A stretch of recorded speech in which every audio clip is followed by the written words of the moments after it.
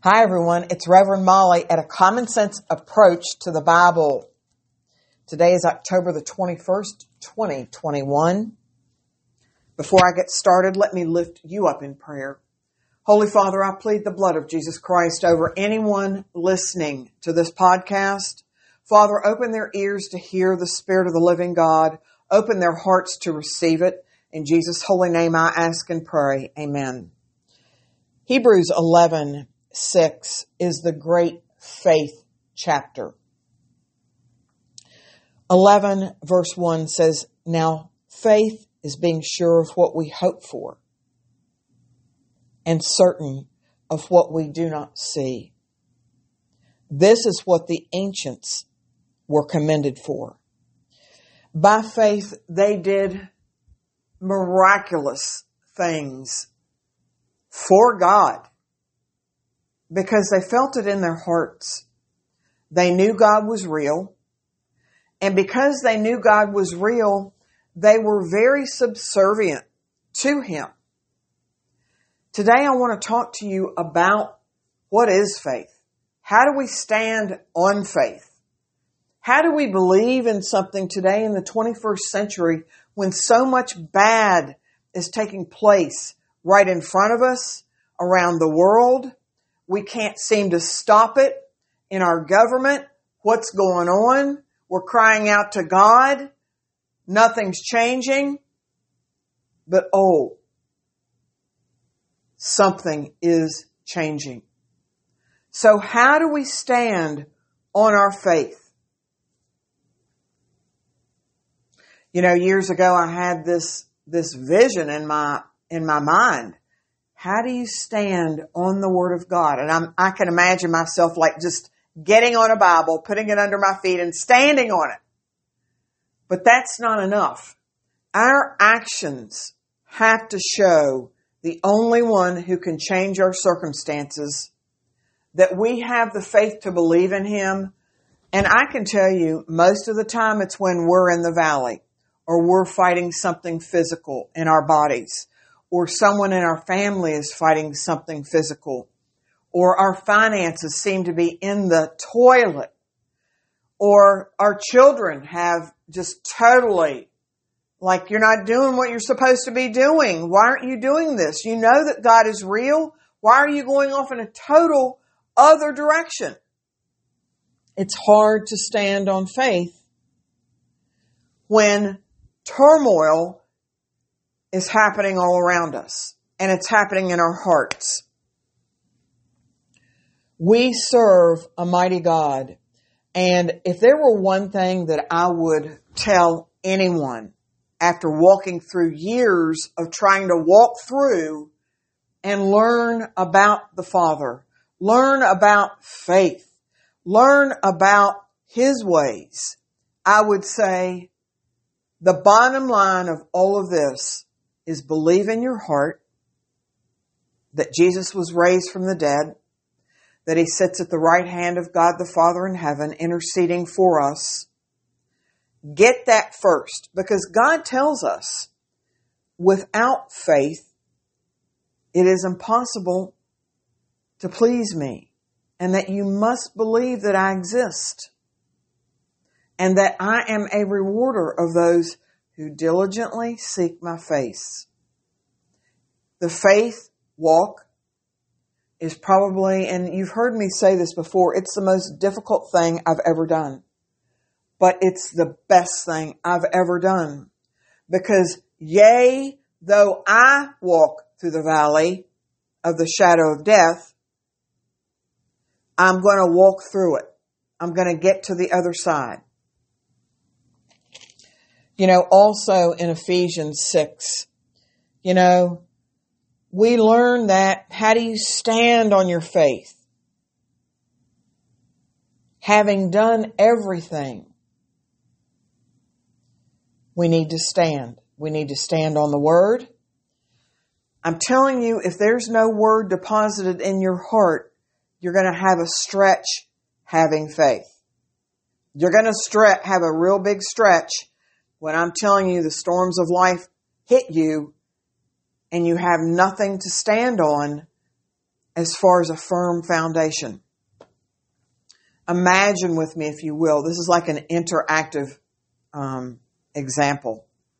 Imagine having a pasteboard box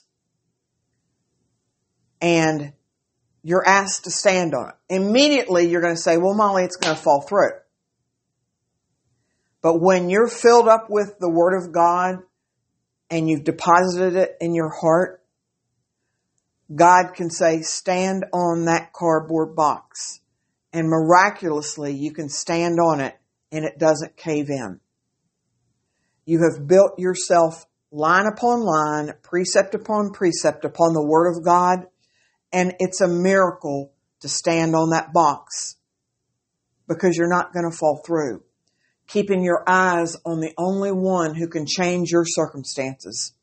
When no man can change it, when no doctor can change it, when no bank account can change it, God can change it. Having done all to stand, have you done all to stand in this earth? Have you studied the Word of God? You know, I've told people for years, my calling is to teach in a simple and a clear way so that you can get it. If you'll get in Matthew, Mark, Luke, and John, it'll be enough. Learn about Jesus. Be strong. He'll continually empower you every morning in prayer time. Ask Him, Holy Spirit, rise up within me. Take me over to do your will just this one day. And then stay focused on God. Stay focused on Jesus. Walk through your day. And use the scriptures in your heart to help you rise up that day. Paul talks about the armor of God in Ephesians 6. He says to all of us, Ephesians 6:10, finally, be strong in the Lord and in His mighty power. You know, power and authority are not the same thing. Authority is the power that is delegated to us, doled out by the Holy Spirit, as only God sees fit to do. Put on the full armor of God so that you can take your stand against the devil's schemes. For our struggle is not against flesh and blood, but against the rulers, against the authorities, against the powers of this dark world, and against the spiritual forces of evil in the heavenly realms. It's time. If you've done all that you can to do your part, God will always do His part. We are spiritual beings. And I can tell you, if the devil isn't bothering you, he's got you just where he wants you. We're in a battle. We're in a battle for ourselves. We're in a battle for our lives, sometimes our very lives down here on earth. We're in a battle against what he's doing right down here in this earth, and you can see it play out right in front of your very eyes. But if you're doing your part, God watches, He sees, and He's a rewarder of those who diligently seek His face. So the message for all of us today is have faith that God does exist, that He is real, and He's going to help you. In John 16:13, He says, Jesus is telling us, I've got to go so I can send one like me. And He will guide you into all truth. There is nothing that the Holy Spirit won't reveal to you if He is loosed by heaven for your life, for your family, for your finances, for your health. But you have to diligently seek His face. So take heart this Thursday. Learn God. Start exercising your faith. But I can tell you, He's going to test your faith right in the middle of your biggest battles. And it's going to be your job to keep your eyes on Him, stay close to Him, Shut out all the negativity and the negative voices that are telling you it's not possible. He can't do it.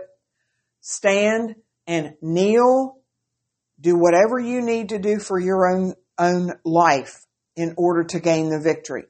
I've always told everyone, as long as you can take Satan out of the equation, then you can come up under the authority of the Father. And you can walk and you can stand in faith in this earth. Is it easy? Nope.